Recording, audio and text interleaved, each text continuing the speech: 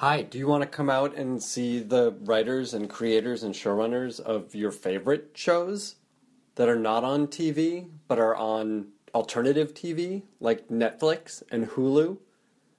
And do you also want to support 826LA? You can do that, both of those things, concurrently, on February 21st at a live writers panel with Daredevil showrunners, our old pal, Doug Petrie, and his co-showrunner, Marco Ramirez, as well as Melissa Rosenberg, the creator and showrunner of Jessica Jones. She also wrote the Twilight movies, so we'll talk about those movies. Need more? Jason Katims, creator of Parenthood and About a Boy, and the showrunner of Friday Night Lights, and the executive producer of the new Hulu series, The Path, which was created by Jessica Goldberg, who will also be there. This is a huge panel. I hope that all of you will come out and ask these guys questions and talk to them and watch me talk to them and watch them talk to each other. It'll be fun. Go to writerspanel.tumblr.com. I put the link up every day in every post. writerspanel.tumblr.com, or follow me on twitter.com @BenBlacker, and you will find the link for tickets. This is at the 826LA space in Echo Park, Los Angeles, California, America. And seating is very limited. It's a small, cozy, intimate space. Synonyms. Who doesn't love them? So get your tickets soon. This is, once again, on February 21st, 5 to 7 p.m. Doesn't even ruin your day. In fact, it'll make your day. Hope to see you there. writerspanel.tumblr.com. Now entering Nerdist.com. Today's episode was recorded at ATX Television Festival. This year's fest is June 9th through 12th, and you should be there. They've already announced really cool stuff like an Everybody Loves Raymond reunion, Terriers, The Shield, with a bunch of writers from that show, sort of like you're about to hear today. They've got Norman Lear. They've got Hart Hansen. Come on out. Go to atxfestival.com. Get your badge June 9th through 12th and come say hello.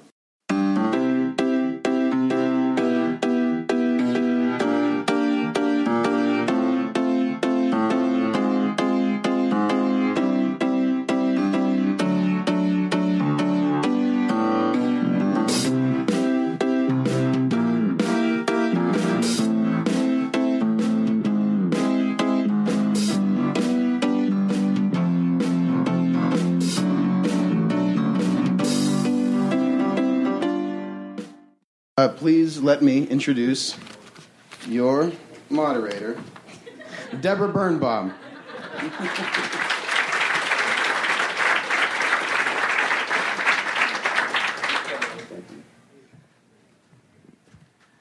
Hi, everybody. How's it going? Thank you. Thanks for joining us this afternoon. And it's my honor to introduce the esteemed creative team behind Rick and Morty, because you are not here to hear me or hear me talk about anything. Dan Harmon, Justin Roiland, and Ryan Ridley. Let's bring them out.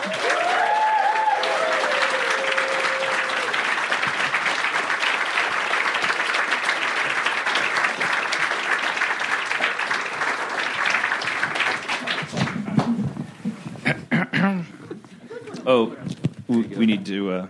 Hello, check. Check. Everyone working? There's one more. There we go. Hi, guys. How's it going?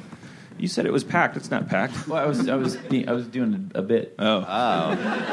And this is how it's going to go for me, isn't it? So let's start at the beginning. How'd you guys come up with the idea for the show?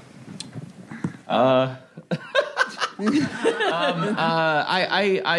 made a short that was sort of a spoof of Back to the Future after coming off of a show that I felt very creatively stifled. I was a producer on it, and I was just blowing off some steam, and I did just a Marty McFly Marty McFly Doc voices, and that was in 2006, and then I just kept doing those characters, and they took on a life of their own, and I started plugging those voices into a bunch of projects, and then one day out of the blue, Harmon called me and just said, "Hey, Adult Swim wants to do a show. Do you have anything? And I was like, well, what about those voices I keep trying to put in everything I pitch and sell? And he's like, yeah. And then that's sort of the fast and dirty version of what led us to where we are. Yeah. And Mr. Harmon, what did you think of that idea? I thought it was great. I mean, there's no such thing as a bad idea, honestly. People make that mistake all the time. I remember when the press releases about Community getting sold came out, and everybody's sardonically going like, "Oh, what a dumb idea! A lawyer goes to Community." It's not the idea. It's that TV is not a place for invention. It's a place for execution.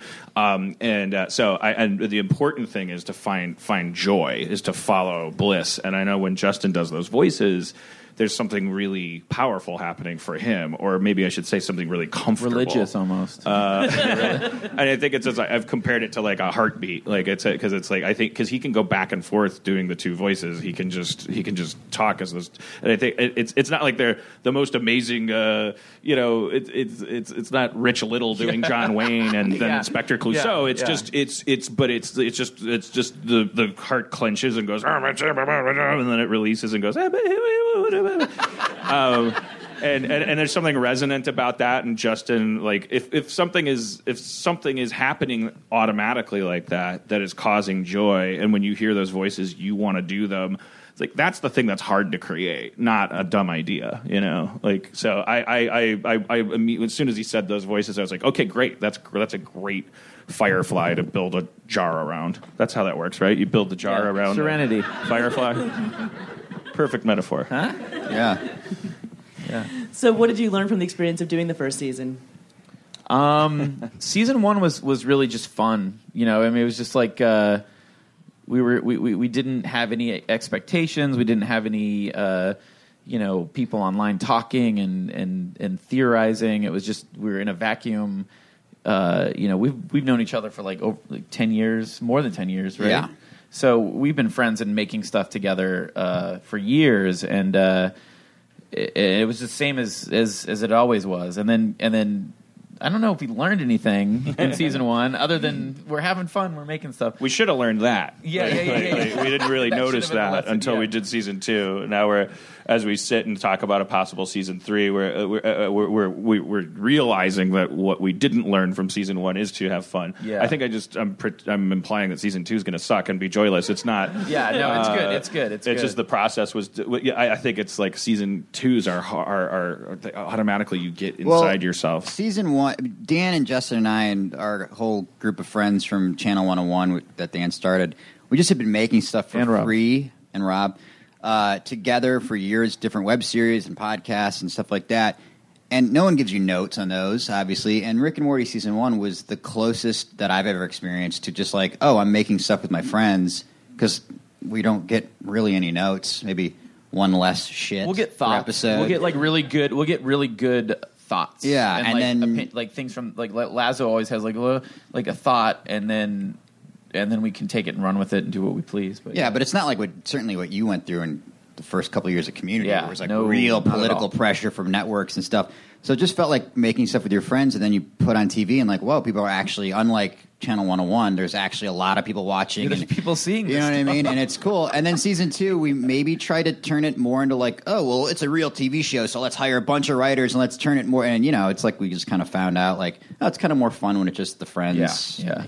Right. So we learned a lot more from season 2 than we did from season 1. Season 2, the learning. Yeah, exactly. Sounds like it's going to be a great season 2. Watch our on-the-job training. It's going to be like the second Matrix movie. When you No, we'll come back in the third one, like they did. Everyone loves that third Matrix movie. It's the only one worth watching. The third one. And I know what the answer to this question is, but I have to ask, do you have any boundaries? Is there anything you won't make fun of? Vaccination. We're very anti-vaccination. Like, stay away. It's not a joke. Don't vaccinate your babies. Just kidding me? I mean, who cares if there's 300 million people we need to bring crawling back on these top diseases. of each other? What about the diseases? If you're rich, just squeeze out a baby and just lay it in the dirt and whatever it gets, just give it to everyone else. Yeah, and bring it around. Take Go it to to Disneyland. Disneyland, With Take it to Disneyland. Let's find out how small a world it really is. Have it puke on people. I love that we have a 10-minute riff on vaccination. No, but seriously, fucking boundaries. vaccinate your kid. What are there? No, there are no boundaries. I mean, I famously just used the adverb famously to refer to something I did. I famously had a sandwich this morning.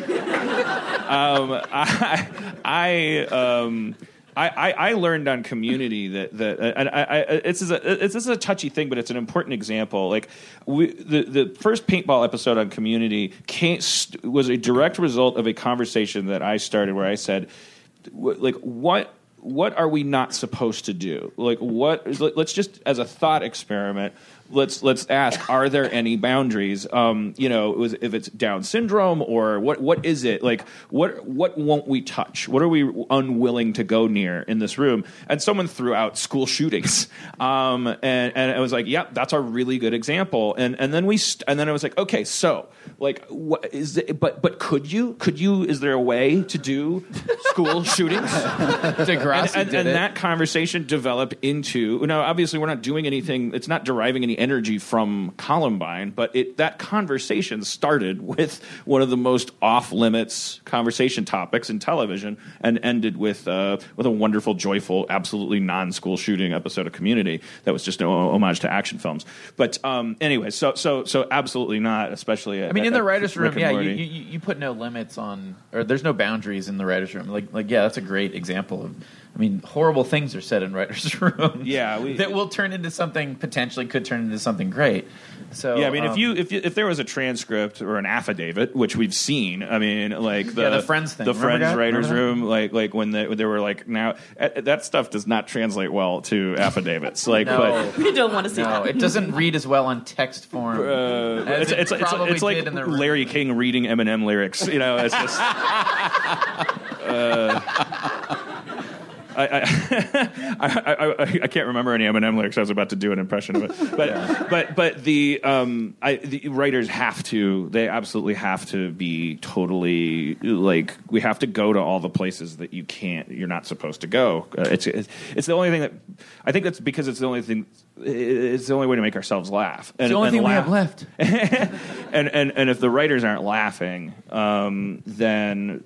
You're not going to find anything at all. Then you're just like joylessly executing like some kind of paint by numbers thing. It's like the writers have to get that chemical released in their blood that happens when you laugh. Gotta get in that. I don't know if it's endorphins or endorphins, Mighty Morphins or Mighty Morphin power endorphins. Vaccinations. You gotta get those vaccinations out of your system.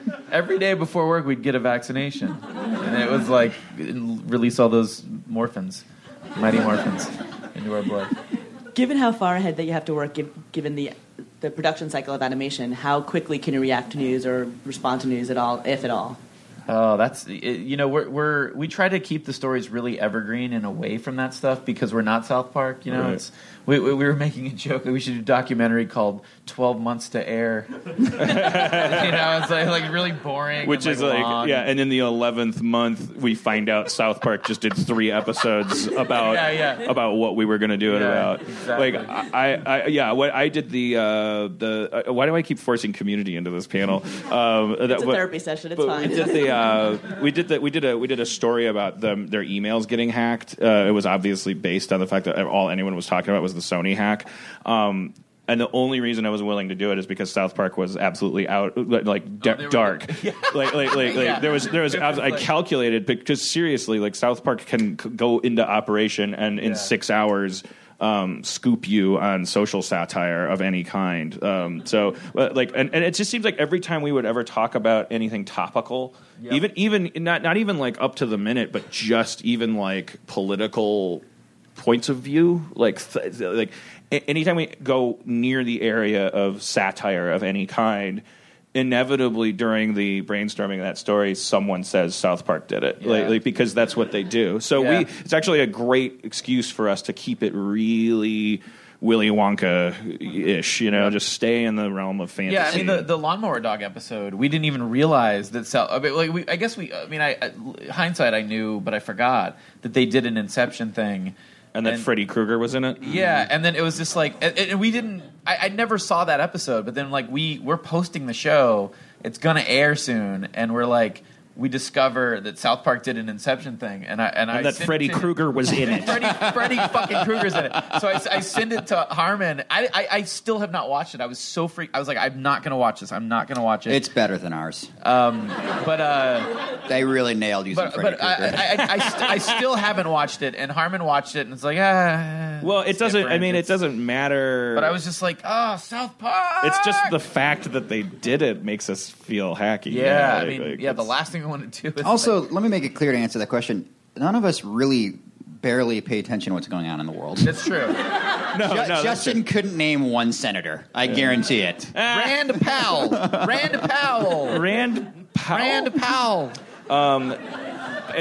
I do think it's noteworthy though that because I have dumb like political rants that I go off on like about how capitalism is bad because I'm so rich. But like and then as soon as we start talking about how could we address that metaphorically in Rick and Morty, it's like the answer is something that South Park's done. Yeah. Like whether it's like the fact that the bipartisan system is stupid or the money is bad or Walmart or anything, like it's South Park did it. We spent 2 days breaking a story, and then at the end of the second day, Mike McMahon, one of our writers, was like, I think this is starting to get pretty close to a South Park episode, and we had to throw out 2 days of work because we literally were going to tell the same, like this very similar story. It's the best episodes are when you pull some insane nonsense that Trey Parker couldn't conceive of. You know what I mean? Like it just comes from so specifically your world. And it's chaos. Like the Meeseeks episode started out as this just insanity, and then we in the room, and Dan's the way his mind works, shaping it into something that's really cool and makes sense, but is definitely not a commentary on anything. Unless there's something I'm missing in the Meeseeks episode. A trenchant investigation of diarrhea. Exactly what the world needed. But you do have a good relationship with The Simpsons. Can you talk about how the couch gag happened? I, much to my surprise and joy, I kept hearing from mutual friends and just people that Matt Groening and the Simpsons guys were fans of the show, which was just surreal to me to even hear. And then I called Lazo when we were putting together the extras for the season 1 DVD. I wanted to try to get people that we were fans of to do commentary tracks. So we got Robert Kirkman, Penn Ward. Robert Kirkman obviously created a show called The Dead Walkers. The Dead I'm just kidding. And then Penn Ward is Adventure Time. And then I wanted to see if we could get, after hearing all these rumors, Matt Groening. So I called Lazo, who's friends with Matt, and I said, "Do you think he'd do this?" And he's like, "Why don't you call him up?" Gave me his number, and I talked to him. And the phone call was like 2 minutes or maybe a minute of me starting the call saying, I'm a huge I'm such a big fan. I'm just overwhelmed that I'm talking to you on the phone. This is so surreal. I grew up your show influenced me in so many ways. Blah blah blah. It was a minute of that before he turned it around, and then it was 20 minutes of him. He wouldn't let me get another word in about Simpsons. He just kept talking about Rick and Morty. And it was so weird. And I remember hanging up, and he agreed to do he's like, I'll do the You hung up on him? And then I hung up. I was like, God damn it, you're talking too much about this show I'm working on. I'm tired. We hung up, and then I ran upstairs into the writer's room, and I told you right away. I was like, I just got off the phone. Dan's like behind the computer writing a draft of an episode. I'm outside on the phone with Matt Groening. But yeah, and he agreed to do the commentary, and then on the commentary, Al Jean offered us the couch gag. And then our line producer, Mendel, who worked on the first 5 seasons of The Simpsons as their line producer, and he was on Tracy Ullman, he called Al and was like, "Is that a sincere offer?" And he's like, "Yep." And then I was like, "Let's do it. Let's do it." And it's crazy. We're a season 1 show. Season 2 is not even aired yet, and we have a couch gag on The Simpsons. It's insane. And I still haven't wrapped my head around it, really. It'll be a while before I kind of get out of this bubble and kind of Flying too close to the sun, man. Yeah. To be honest, it's a really tempting fate. It's like 10,000 shoes are going to drop. I know. Just get ready. Season 2 is going to suck. Worst season ever. Get on 4chan and start posting about how shitty it is Not now. since Heroes. Not since Heroes Season 2. Not since Heroes. We got any Heroes creators in the audience? How much attention do you pay to fan reaction and what fans have to say online? I'm pretty good with it. Like I take it with a grain of salt. I mean, everyone with the anonymity. Yeah, that's the word. Anonymity. For the first season, he couldn't find any negative comments, so he anonymously logged into 4chan and started a negative comment thread going like, "This Rick and Morty sucks." Like let's talk about how much it sucks, because I wouldn't go onto 4chan really to look for like opinions about humanity, like let alone something I was working on. 4chan to read about our show is because on 4chan that's the only place you're going to get the most brutal, like, and sometimes like not even sincere. They're just angry and mean, and it's I don't know. I gravitate towards the negative. So, but he's right. Like, yeah, I was going on there and I was like, fuck this show. Rick and Morty's the shit. Fucking main characters' voices suck. I was like making the worst comments, and because I felt like somehow it protected me. Like when I read a real like other person's bad comment, I'm like, well, I've said worse. That was kinder than what I said about myself. I don't think I'm going to do that ever again. I kind of got that out of my system. I can't look at anything anymore. I've stopped. Like I can't. I used to be obsessed with it. Because I was narcissistic, and I'm still narcissistic. But it's like I can't. Something about the community experience has like made me. Harmon goes nuts. There's days in the writers' room where he's like screaming because of tweets and shit. Oh, there was a day where I was outside. I heard you screaming. What's going on? And then I walked in and you were talking about Twitter, and I was like, oh, thank God. I thought you were yelling at somebody in the wasn't that was because there was a fan that was like, yes. He thought that I stood him up at a bar, and he was like melting down, and I don't know. I was screaming because I'm a caring person. No, it was like he was doing a bit. I mean, you were screaming. It was ranting about yes, okay. Firmly but it sounded so like for like real anger, and I was like, what the fuck is going on? I'm very funny. He commits when he's... But I can't. Yeah, I'm only on Twitter, and now actually I just recently deleted my Twitter app, but just to take a little break. But I can't go any deeper than that, because I feel like that's the most honest or most proportionate kind of response you can get from one person is a tweet, because that's just a little bigger than a laugh or a boo. It's just a bumper sticker sized sentiment. So most of it is just like, the most you can say is season 6 sucks, or you're fat, and it's like it can't really penetrate, the way that a 10-paragraph essay about where Rick and Morty lost its way, if I read that, it'll just like God, don't read things like that. It'll affect the fun. I mean, that Ryan was talking about. It's like yeah. So I know you've been busy trashing season 2, but can you tell us things that we can look forward to with season 2? Seriously, no. Season 2 is awesome. It really is. Like there's episodes that are far better than season 1. In fact, I think season 1 we could have done another pass on a couple episodes. All right, okay. You didn't like the Titanic story? Maybe we'll George Lucas it and go and fix it later. Season 2, the highs are higher. What was our lowest low in season 1? I want to hear. You want to know my opinion? Yeah. Yes. What's your opinion? I mean, you guys are going to disagree. Go ahead. It's ugly up here. That planet of the 90s stand-up comedy references about the difference between men and women. I really love that episode. I love that episode. The sex robot episode. Agree to disagree. I love that episode. I mean, it's so. not. What were your lowest of the lows in season 1? I don't think.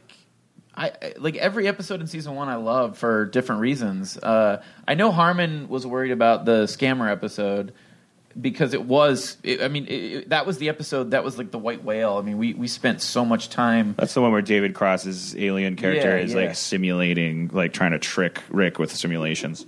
And it was so hard to make sure that we didn't have any loose sweater threads from a plot perspective on that episode, because so much is going on. Like Jerry's suit is on when the larger simulation goes down, and it's like, and then his suit disappears when the final.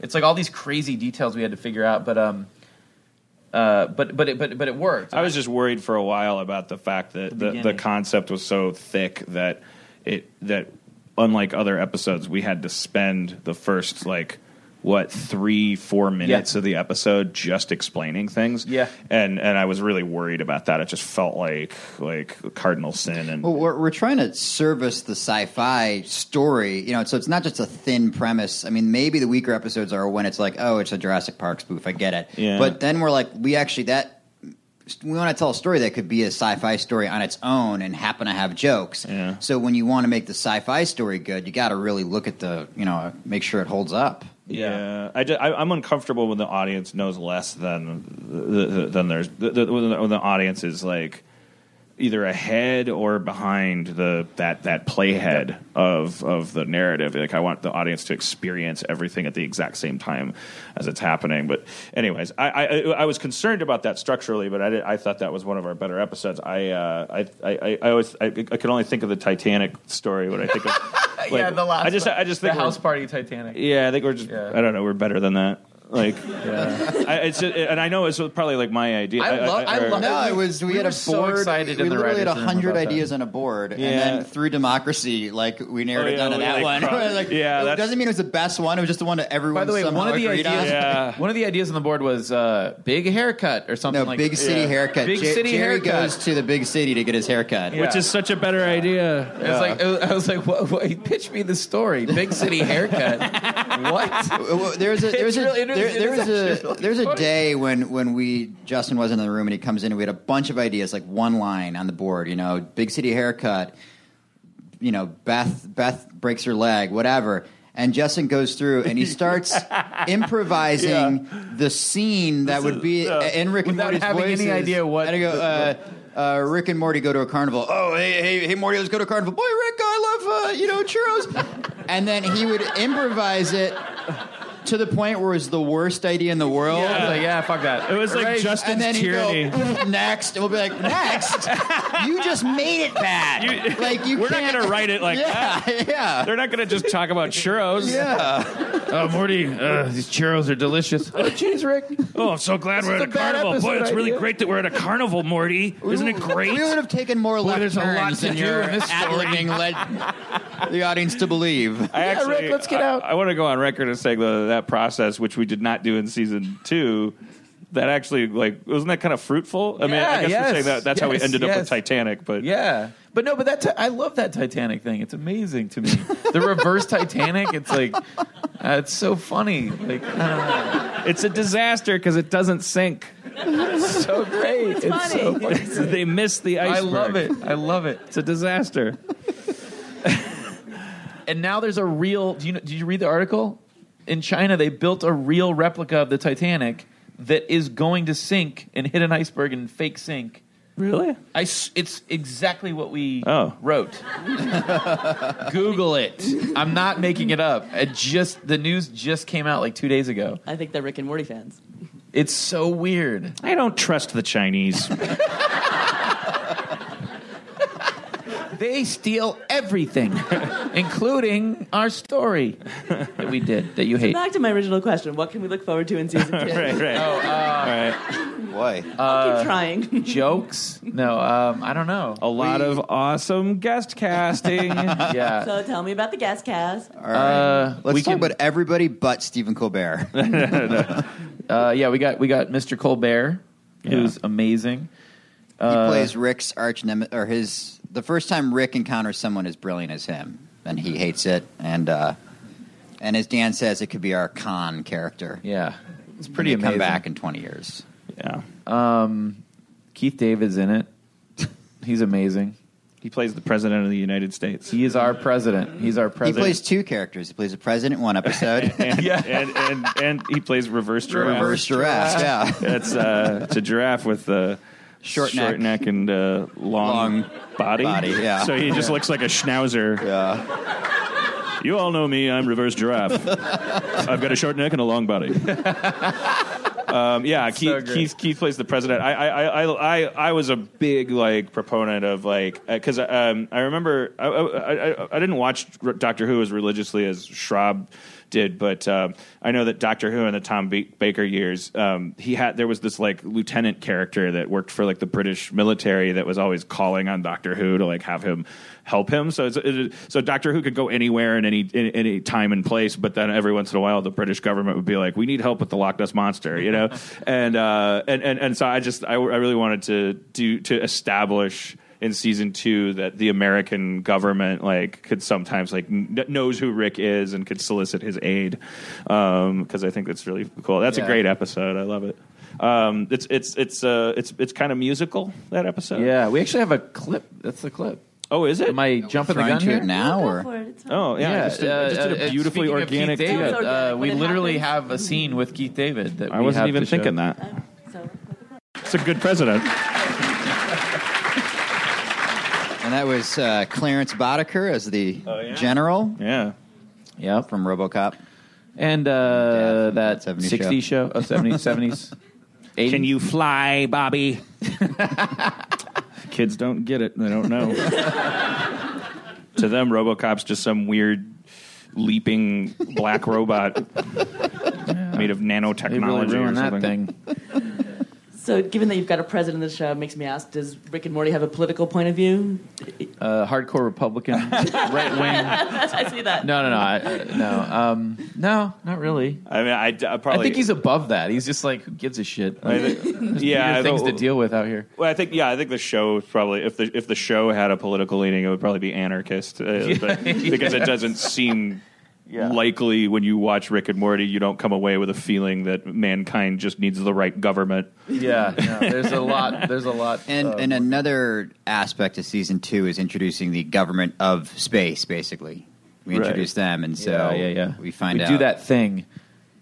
Like the big giant shark that you talked about. There's a big shark in the center of the universe, and we're going to jump over it in season 2. It's going to be We're great. introducing the Galactic Federation. Stay away. Well, Yeah, I mean, we I don't know. We didn't. It's not like a big. It's not like in Farscape where it's like, oh, geez, we got to really worry about this every episode. It's not like the kinda black peeks its head goo up in and- X-Files or the Yeah, bees yeah, or whatever yeah. their mythology stuff was. Yeah. It's a little sprinkling background. of a serialized element that pays off in the finale. Yeah. And the best episode of the season. Yeah, Interesting. mark my Not words. the best. So you didn't like the Men and Women Planet, but you really think that last episode of season 2 is good, huh? Weirdo. I mean, it wasn't about the You're stand-up fired. premises of leaving the toilet seat up or I whatever. knew this was going to happen. I thought it was all right. It's fine. healthy to have this kind of, what if I was just like a sycophant? That's what you want? No. Everything you do is brilliant, Dan. Yeah. You can't go wrong. right. That's how you end up like M. Night Shyamalan. Well, yeah, I mean, Is that really what I keep happened? you real, man. Is that really what happened with Shyamalan? well, guess what? In the most ironic twist of all, I am M. Night Shyamalan. Oh my god! You never saw it coming. It's a great ending. I was M. Night the whole time. Think about it. Remember? Oh, yeah. Remember all those bitches? Yeah. Well, wait. How is that episode getting laid at my doorstep now? Like we all worked on it. Listen, who knows? No, but, the question was, what was my least favorite All right. episode? Okay. Yeah. All right. That's make all. it more positive. What was your favorite episode? Which one's is my name on? I love the Council of Ricks episode because I love that was the first one that really broke open kind of the mythology of the world a little bit, and Yeah, that's a great Anytime episode. an episode plays like a little movie, sort of cinematically, like the second one in the second season is sort of like a mini movie. Those are my favorite episodes. The ones that kind of like have that cinematic scope. I always like the interdimensional cable episode. It's my favorite, just because it's got such a really there's an abortion storyline, which is just so grounded and like emotionally driven, and then there's on the other side just like insanity. It's just and we try it again in the second season. Yeah, we'll see. You'll be the judge, but I love those episodes. Dan, what about you? What's my favorite episode from season 1? I know that you really did love the. I mean, I love the Men Women Planet one. Yeah. Particularly because I love both stories Dropping in combination. loads. The other story is Morty goes through all the stages of parenthood in one afternoon with this alien creature that's actually his biological child, but it's growing at an accelerated rate, and it was I don't know, it was, and then you're intercutting between that and this really. It was the first time that Rick and Summer went on an adventure together, and I really loved that dynamic. I love Summer saving Rick's life by explaining to these women that it's okay for a planet to be co-run by men and women because that's the only way you can have gay men, and gay men are the solution to everything. Top. Yeah, I don't know. What was the top? What was the brand again? Marc Jacobs. Yeah, didn't Marc Jacobs tweet? He did. Or somebody? They tweeted a picture of Summer on the top, and it wasn't Marc Jacobs' personal account. It was like Marc Jacobs International or whatever, and it was like they have like millions of followers on Twitter, and we were like, "Oh my god, this is crazy!" Yeah, I guess Marc Jacobs liked that episode. yeah, Good enough for him. Yeah. What does he know? Did they send you lots of Marc Jacobs stuff? No, I didn't ask. Believe me, as soon as this is done, reaching out. But it was a real Marc Jacobs top. Like we actually took one of his tops and drew it on Summer, and I think that's why they tweeted it, because it's like, oh, this is my top I designed. That's how Marc Jacobs sounds if you've ever met him. The top I designed. It's beautiful. I love it that women have tops instead of shirts. I think that's so amazing. What do you think of my top? That's a great top, Justin. Thank you. What about my bottom? My bottoms. And Dan, I know you're wearing a themed top. I do have you mean the theme of dandruff? I was referring to Rick and Morty, but sure. I don't know if those were crumbs or beard dandruff, but yeah, is this an official Rick and Morty shirt? Yeah. People can buy it. No. That's a crew shirt. That's like the crew. That's for the cast and crew. There's a bunch of shirts coming out, right? That people can actually buy. Yeah. There's a bunch of they're sort of rolling out a bunch of great And shirts. dolls. Yeah, we got some dolls coming. We got some stuff you can throw your money at. I was trying to be organic, but sure. Going with the theme. So back to Rick and Summer. Can we look forward to more exploring of their sibling rivalry?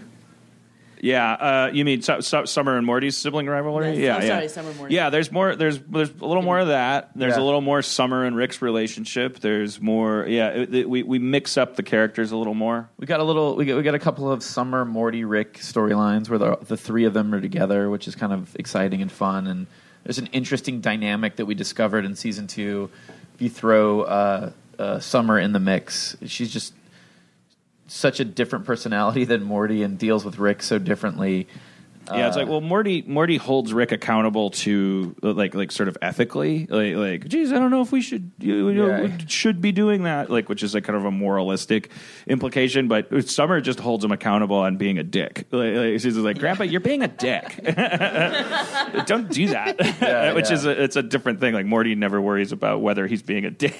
Yeah. She also doesn't want his respect as much as Morty does. Yeah, Like, she doesn't care. Doesn't care. Yeah, and he also is like very misogynistically like he's mean to her in a more even more gloves off way. Like he just disregards Morty's safety and stuff, but he kind of digs at Summer like in sexist ways and like that in a way that makes it seem like Rick maybe there's more at stake for him.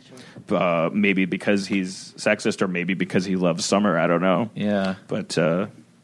It's a fun dynamic, and Spencer Grammer that's the real reason for that character getting more dimensionalized is because Spencer Grammer's performance. She's great.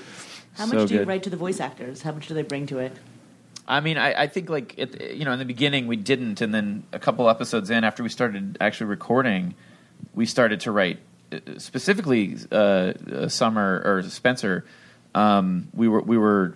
I mean, she started to get more airtime or just more storylines because we were hearing her on the radio plays, and she's so good.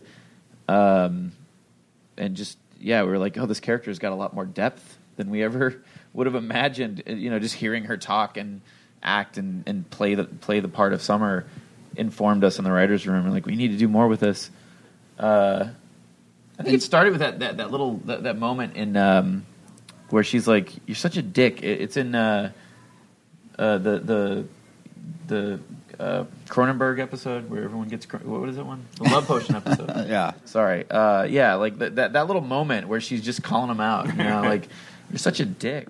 Right. Oh, yeah, because he exploited Jerry's jealousy. Yeah. It's just that little moment, and then hearing her do it, we're like, "Oh man, Summer's. Let's do more with her." And anyway, so yeah, season 2 we do a ton. Probably too much. Isn't that It's right? A bad season. Too much. We jumped the shark. And we need to have a moment for poor Jerry. Will Jerry ever win? Yeah, I don't know. No. It depends. Maybe he'll win like a prize at a Midway Carnival. I really relate with Jerry. Oh yeah, I mean, me too. Jerry is definitely all of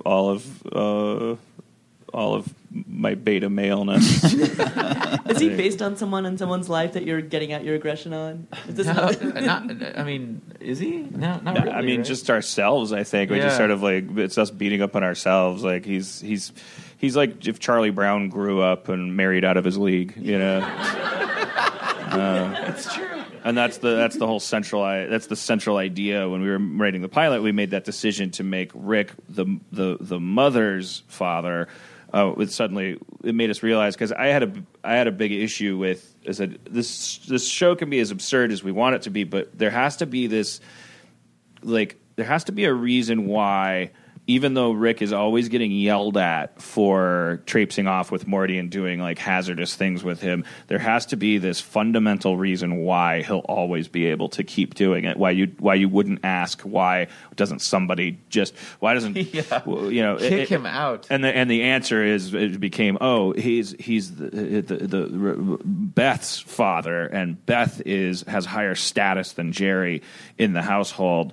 And she fetishizes exceptionality, so she would never kick her father out of the house. And in her wildest dreams, Morty would become another Rick, and that's the unhealthy part of Beth. And I love the fact that because I grew up in a constantly breaking and sometimes broken and then repatched home. Like for my entire childhood, my parents were always on the verge of divorce, and there is such a thing as an unchanging static state called constantly almost about to break up as a family, which I think is really fun. I think that the marriage.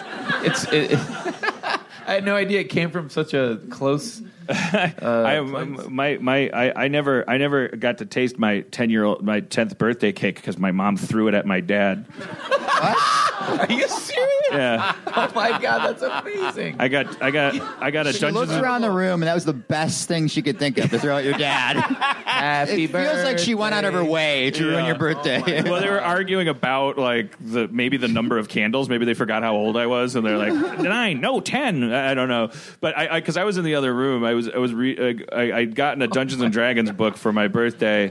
And then something was happening in the kitchen, and then I heard something crash, and then my mom very sheepishly came in the bedroom and said, "I threw your cake at your father. So happy birthday, and I'll get you some ding-dongs." And she got me some ding-dongs. How are they? They were great, you know? Chocolatey. Yeah. I'm sure her cake would have sucked. She was Did a terrible you cook. see your dad with the cake? No, I don't think she hit him. I think if she had hit him, there would be maybe licked my dad for my birthday. Like a old-timey I think she comedy missed. routine. He'd walk in with white frosting. Hey, sorry. The candles are just on his head. Still lit. Remember that creep show about Father's Day where the guy comes in the end and he's got the head and it's Father's Day and I got my cake. Because everybody knows that's a big tradition on Father's Day. The Father's Day cake. That old chestnut. No one makes their dad a Father's Day cake. That's your birthday. That's a birthday.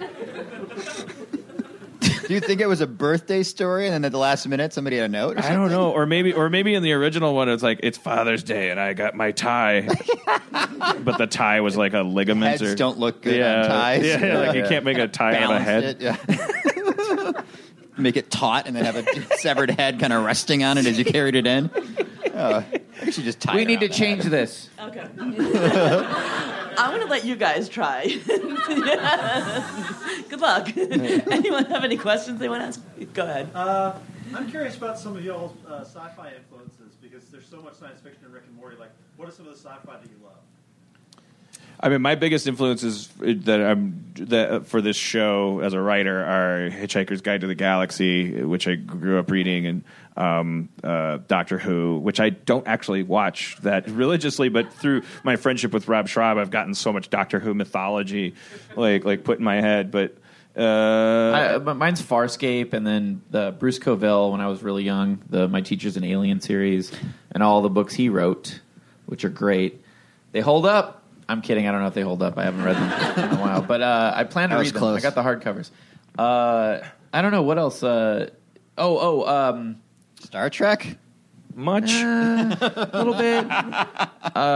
Stuff like Explorers. I don't know. Like I'm trying to think of like cool. Like You're trying to get more obscure. well, no. I'm just trying to think of like everybody. stuff like really like what really did influence me. You guys ever see that movie Terror Vision? God, really? Nobody? Oh, it's wrong so with you good. people? It's so good. Yeah, I don't know. Terror Vision. Watch it. It's good. What about Terrorvision?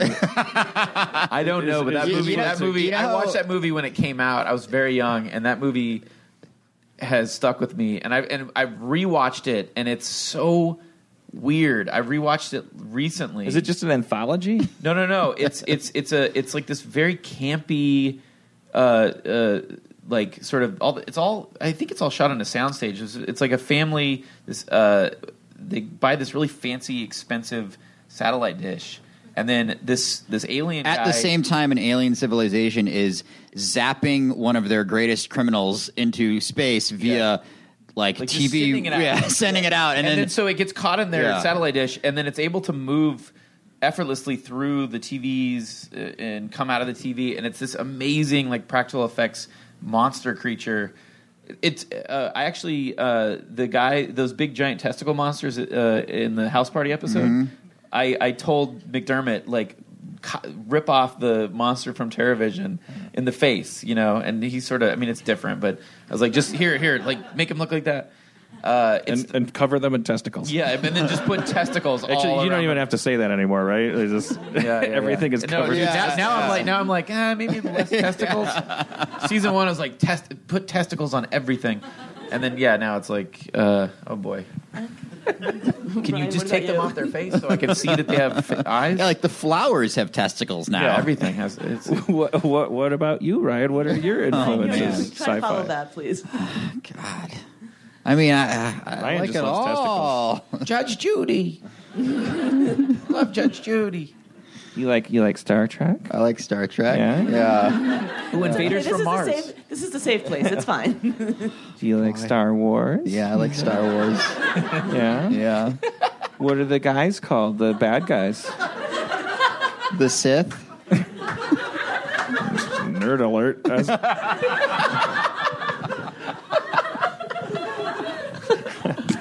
thought you'd say stormtroopers.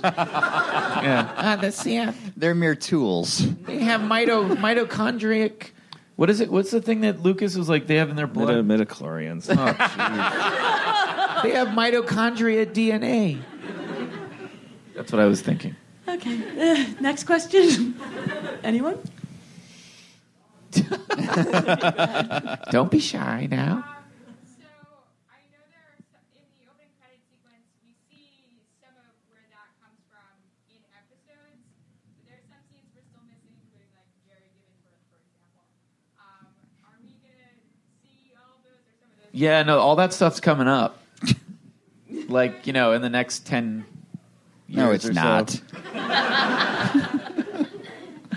We just didn't have enough footage. No. So we had to make up. We're doing a thing every season where we're going to mix in real episode stuff and then stuff that's totally complete bullshit that we don't have to never actually see. think of a story for. Yeah. Like that, just a funny image. So get ready. Season 2, you're going to have to sit down and go, okay, what what is real and what is not real in these opening credits. You won't know until the last episode airs. And maybe one season it'll all be real. One, it'll all be fake. Yep. You can't trust us. What about the Brixty Minutes episode, the one where you're ripping on all the TV shows, is that all improvised? What was the process for coming up with all the different shows? Most of it was improvised. And the process was just me drinking Hennessy in the voice booth with, on the other side of the glass, Abed and Weiss, all the like these guys that Real Abed. Yeah, real Abed. Real Weissel. And these guys that are just like insane in the best way possible, pitching their weird ideas, and then me just going, okay. And It then like, was what I was describing earlier, except it was just real human beings going, how about this idea, sir? And then he would either riff it something good because he liked it, or horrible because he hated it. But even but sometimes the line's like, blurred. Yeah, sometimes like I get like, what? All right, Yeah. and like the trunk people one was one where I was like, and then as the day goes on, I get drunker and drunker, and then it's just diminishing returns. It gets worse and worse, and then in some cases amazing. Well, there'd also be, Dan or me or somebody would be in the booth and start going, okay, now take it in this direction, now take it in that direction. Yeah. And I mean, but the beauty of it is there'll be these like, little, I don't know, just improv scenes that take us all of 5 minutes, sometimes a little longer to do, and then we send them off. We take them and launch them to a board guy, and then an animation team that has to like work for months making it a cartoon. It's pretty amazing. It's pretty amazing, like the amount of effort that goes into something that took a minute. It's like, I'm crazy Maloopies. I'm somersaulting. Check me out. Now I'm doing a cartwheel. And then some guy has to animate all that. Like, he's a fucking cartwheel now. He's cartwheeling. And it's like, and I feel really bad. But it's really good. It's funny. Next. In the back. Go ahead. I was a big fan of the episode with the devil, and I really liked seeing the dynamic between the devil and Summer. It was really good.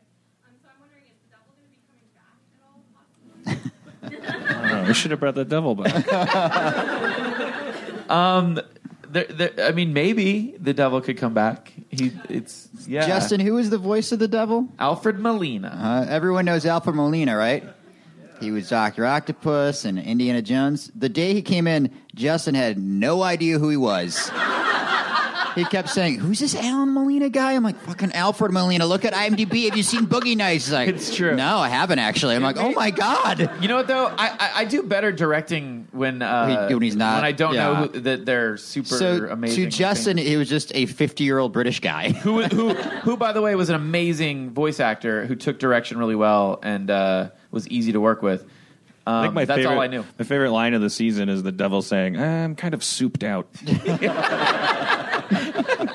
Yeah, it's so great. How do you cast your voice actors?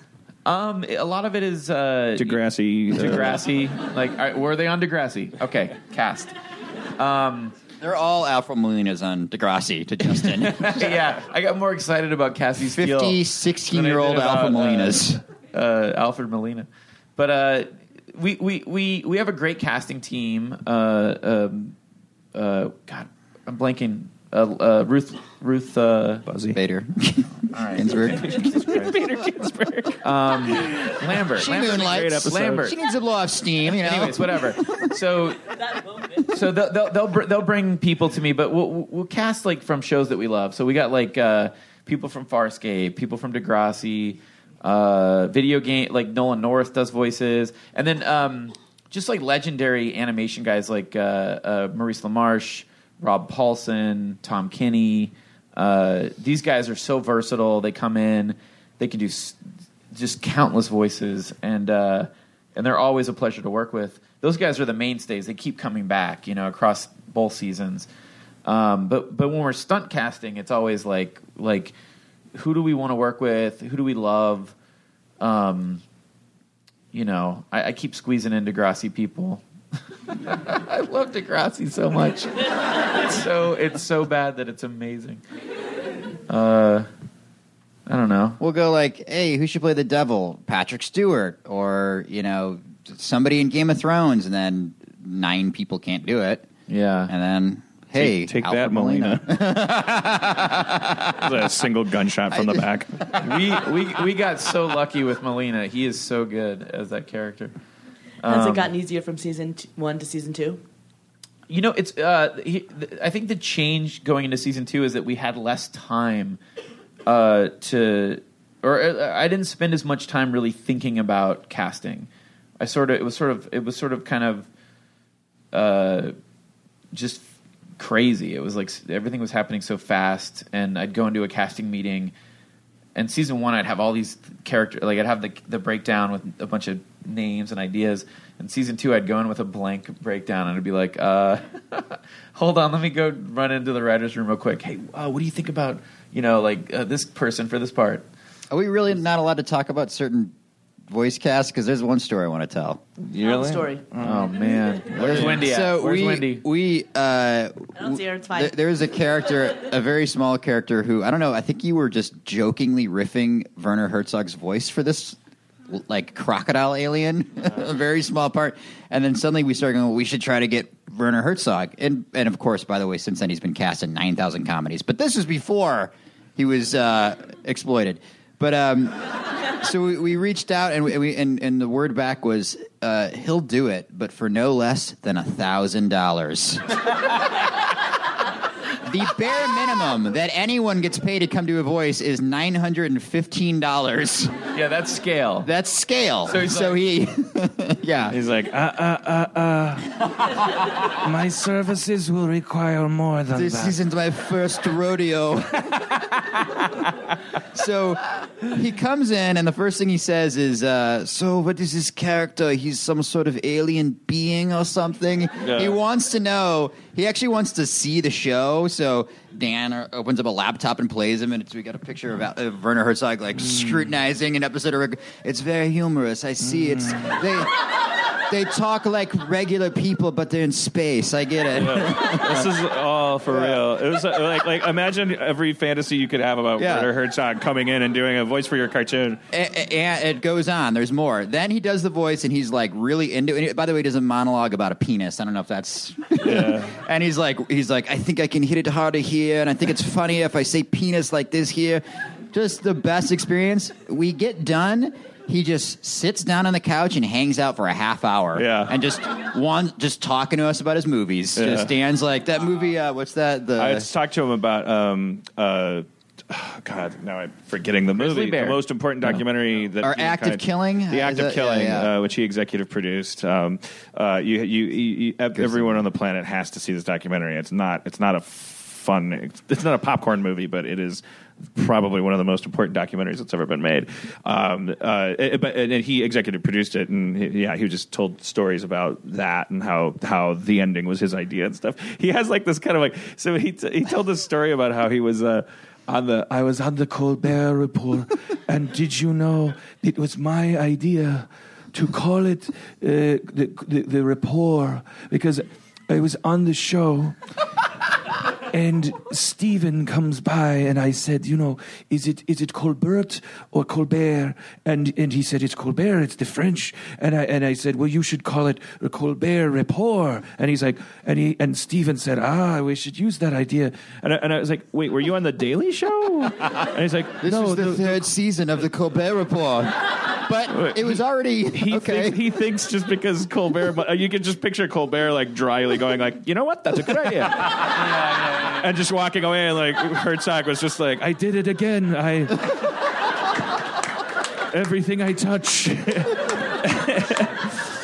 He was amazing, but it was like, and then there was the thing. Remember where he's like, so what would you like me to do with the character? And I said, it could just be you. It's like me, and I was like, well, I mean, like the way when you're narrating your movies, just if you just do it in that style. And he's like, well, that is not me. That is an effective persona. All right, I understand. You're not here because you're not like this. Okay, let's have this conversation about reality and aren't we all just performing? Okay, and then we got to it, but then and then he was like insisting on like I can hit the word penis more. I think it will be funnier. I mean, there are people way less legendary than Werner Herzog that come in, and the second they're done, they're just like out the door. He's just like, so now we just bullshit for a while? Is that how it goes? We're like, yeah, that's usually how it goes. But then you asked him for a picture, and I swear he seemed kind of bummed out. I didn't give a fuck, man. I got a picture of the Werner Herzog. I feel like in the picture you could see it's like Ryan. It's me and Ryan standing there with Herzog, and like Ryan's thumb is up and my fist is up because I put my thumb up to mimic Ryan, and but then I looked and saw Werner Herzog looking at Ryan's thumb and being bummed out, and I was like, oh no, the thumb, it's too bougie for him, and so in the picture Ryan's going. And I'm going. And then you crop me out and put it on your Instagram. I cropped him out.